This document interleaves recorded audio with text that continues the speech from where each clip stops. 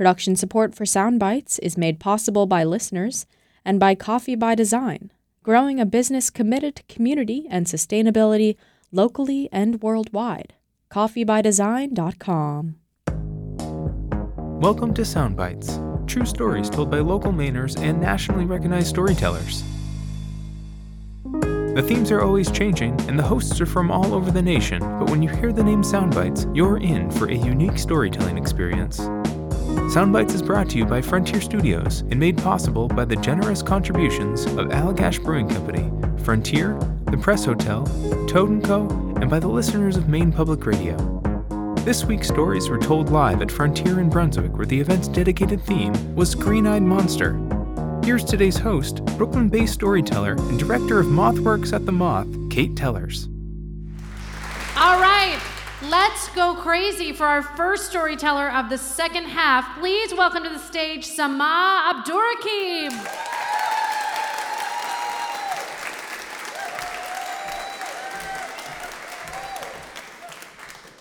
So I recently went on a backpacking trip. It was a short and beautiful backpacking trip in down East Maine, the Cutler Coast Trail. It's beautiful, right? So it's an 11-mile loop, and most of the hike is along the coast, and so you get to see the rocky shoreline and just ocean, uninterrupted ocean, as far as you can see. It's really beautiful. It's one of the most beautiful spots in Maine. And there are campsites halfway through the loop. And my friend and I, we were going to hit the trail early in the morning and hike into the campsite, sleep under the stars, and hike the rest of the loop the next morning. Spoiler alert, the trip was a disaster. It was terrible. It was mostly me just awash in tiny tears and hating all hiking ever. And I spent most of the trip just feeling shame and just a lot of envy. So before I talk about the trip, I'm going to say a few words about strength and about bodies. So you may not be able to tell, looking at me from down there, but I used to be a very physically strong person. And I developed and was committed to being physically strong because when I was young, I hated my body. I was socialized to hate my body. I was short and fat and black, and I was not taught that my body was beautiful or capable. And so to combat those feelings, when I was 19, I dove into weightlifting, and I liked it. When I was in my early 20s, around 21, I started taking Taekwondo, and I found out that I liked it, and I was really good at it. I learned that I built and developed muscle pretty quickly. I was strong and I was powerful. I can remember going to Taekwondo tournaments and getting into these sparring matches with these thin white women, and I would demolish them. It was very satisfying. So I was really very proud of my capability. I learned to really value my strength. And eventually I got really serious with weightlifting. I used to follow weightlifting routines in books. I watched all the videos about how to perfect my deadlift and my push press, my one-arm snatch. When I moved to Maine, I joined like a crappy gym. I used to live in Brunswick when I first moved to Maine, and I joined this crappy, dirty gym. It was amazing. And when I moved to Portland, I joined a boot camp gym. And I found myself a buddy to keep me accountable with my workouts. An accountability buddy. Isn't that clever? So, and I feel like I should name my accountability buddy now because she's the only person other than me in this story, and she happens to be my backpacking buddy. Her name is Kate. I was going to do this thing where I was like, let's call her Bait or Great, but I'm just going to say her name. Her name is Kate. And in our accountability buddy relationship, I was the one who was motivated. I was the one who had the stamina, the endurance. I was the one who was strong. Kate would talk to our mutual friends about what a powerhouse I was. While I was there, she would talk about this in my presence, and I'm not one to feel full of myself, but I have to admit that it felt real good. I would kind of be coy and go, it's fine. But it was very, very important to me. Kate was not someone who lifted weights. She used to always be afraid of lifting weights. And I used to say things like, oh, you start out light, and then eventually you get strong like me. So, as you can tell, I felt like I was the until I got sick, and I wasn't anymore. So the first time I got sick was in 2015, and I was diagnosed with a very rare sarcoma. I call it my boutique cancer. It's very top shelf. And it's a sarcoma that normally affects young white men, ages, I think, 13 to 25. I am none of those things, but that's the cancer I got. I'm very special. And for whatever reason, I got through 2 years of treatment, of all sorts of treatment under the sun, fairly unscathed. It's kind of remarkable. I would, when my white blood cell count was high enough, I would go to boot camp. When I was feeling low energy, I would work out at home. I felt I was kind of amazed at my capability. Kate was also amazed at my capability. And that was roughly 2 years ago. I've been 2 years cancer-free. Thank you. But recently I got sick again, just for a week this time. Not that long ago, it was early July, I got sick. I didn't eat for 5.5 days. I have dubbed that week Evacuation Week because that's what it was like. And so I didn't eat for 5.5 days, and I lost a lot of weight. And with that weight, I lost a lot of muscle. So I became really weak and exhausted all the time. I shook a lot. I still shake a lot now. This was a few months ago. I felt like my legs couldn't carry my weight. And I went from being able to squat a significant amount of weight, barbell squat, to being able to squat like 55, 65 pounds. It was really disheartening. And all through that, my accountability buddy, she is solid gold. She was right there with me. She would tell me, she would tell me if I felt like my body couldn't handle working out, to just take it easy. She would encourage me to go to the gym with her. But as I was getting weaker, she was getting stronger. And shortly after I was sick in July, we decided that we would start lifting weights together. And as I said, Kate was really anxious about lifting weights, but we decided that this was the thing we would do together. And I was excited to try to work on getting my strength back. And it turns out Kate is very good at lifting weights. Kate is very good at lifting weights. She was quickly getting stronger, and I just kept feeling like I was getting weaker and weaker. I would have to ask her to help me lift weights off of myself when I'm doing the bench press. It was very humiliating. And I have to be honest about that. It was really humiliating for this person who admired me for my strength to have to be getting stronger and have to help me with my weightlifting.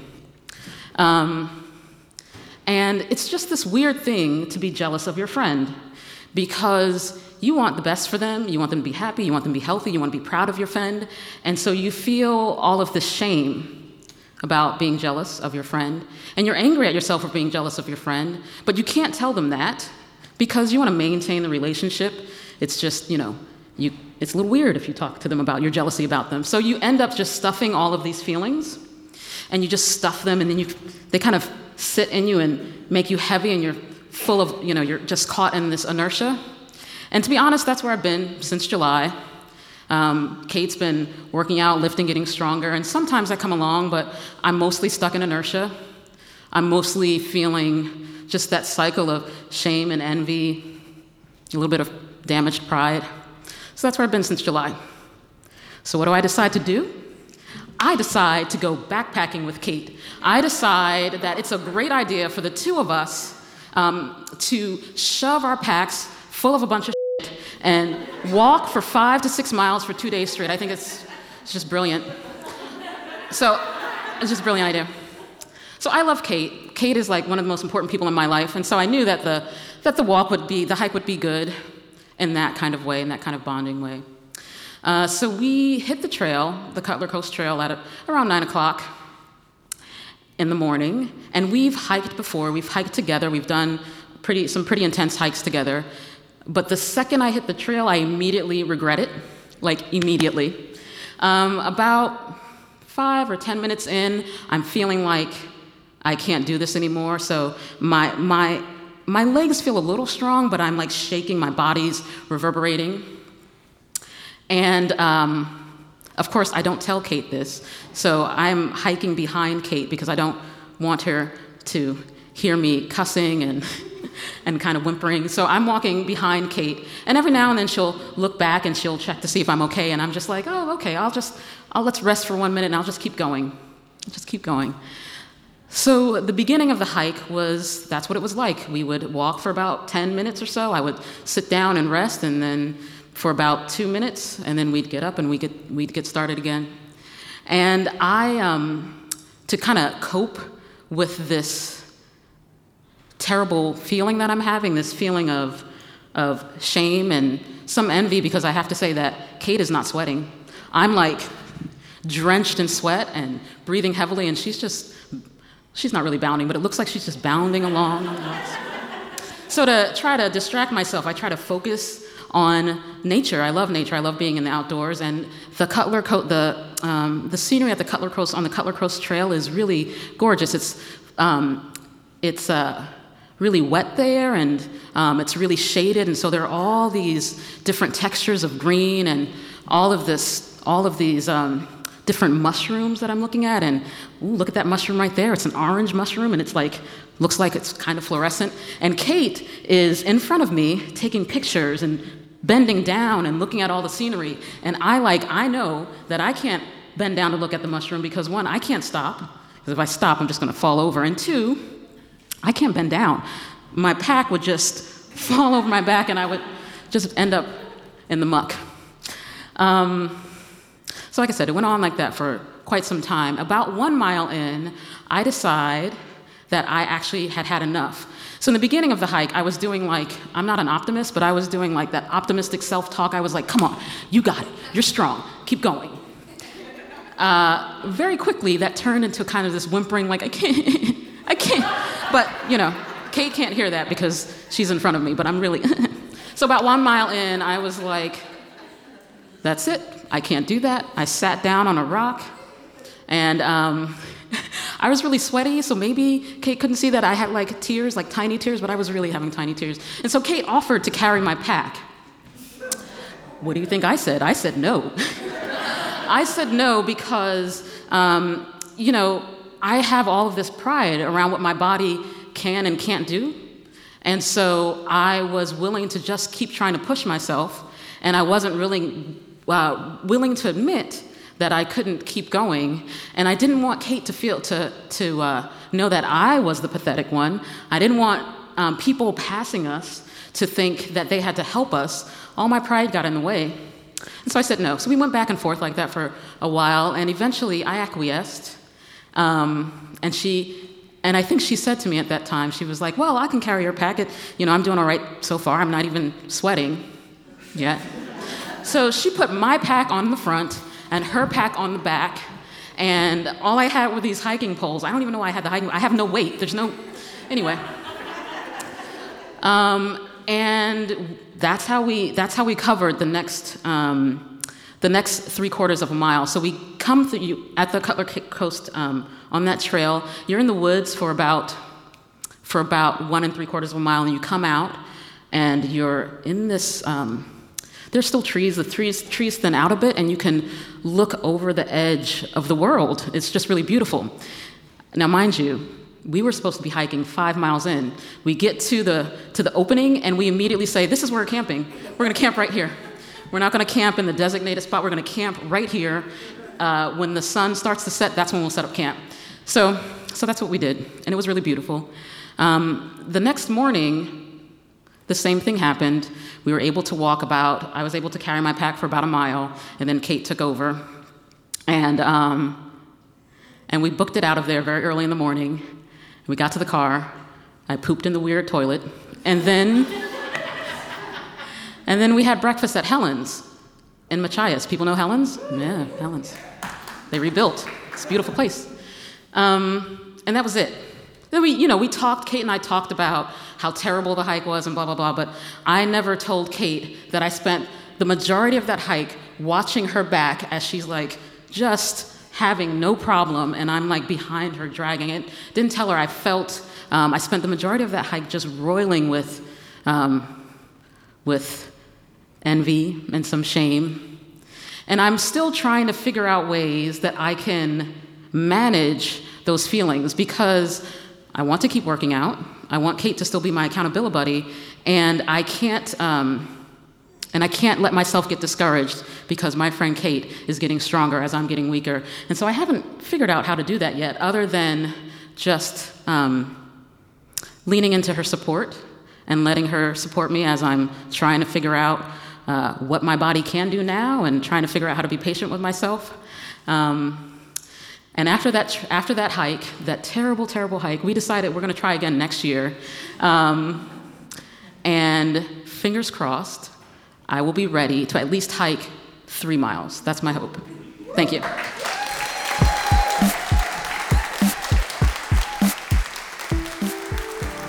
Samaa Abdurraqib was raised in the Land of Buckeyes, Ohio, spent 8 years in the Land of Dairy, Wisconsin, and moved to the Land of Lobsters in August 2010. She spent 3 years teaching gender and women's studies at Bowdoin College and transitioned into the nonprofit world in 2013 and has been on that grind ever since. Samaa currently works at the Maine Coalition to end domestic violence. She enjoys birding, hiking, and being outdoors, facilitating reading groups for the Maine Humanities Council, and coaching leaders of color. Samaa loves Black and brown and queer and trans people. She also loves her adult kitten, Stashiell Hammett, resident charmer and most adorable feline in the world.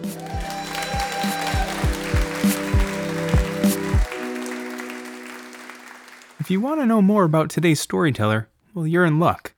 Let's join our host backstage, now in conversation with today's teller. What is your connection to Maine? That's a great question. I moved to Maine in 2010. It was my first job out of graduate school was a teaching job at Bowdoin College. And I liked it so much that I decided to stay even after the job was over. Excellent. I have cousins that went to Bowdoin.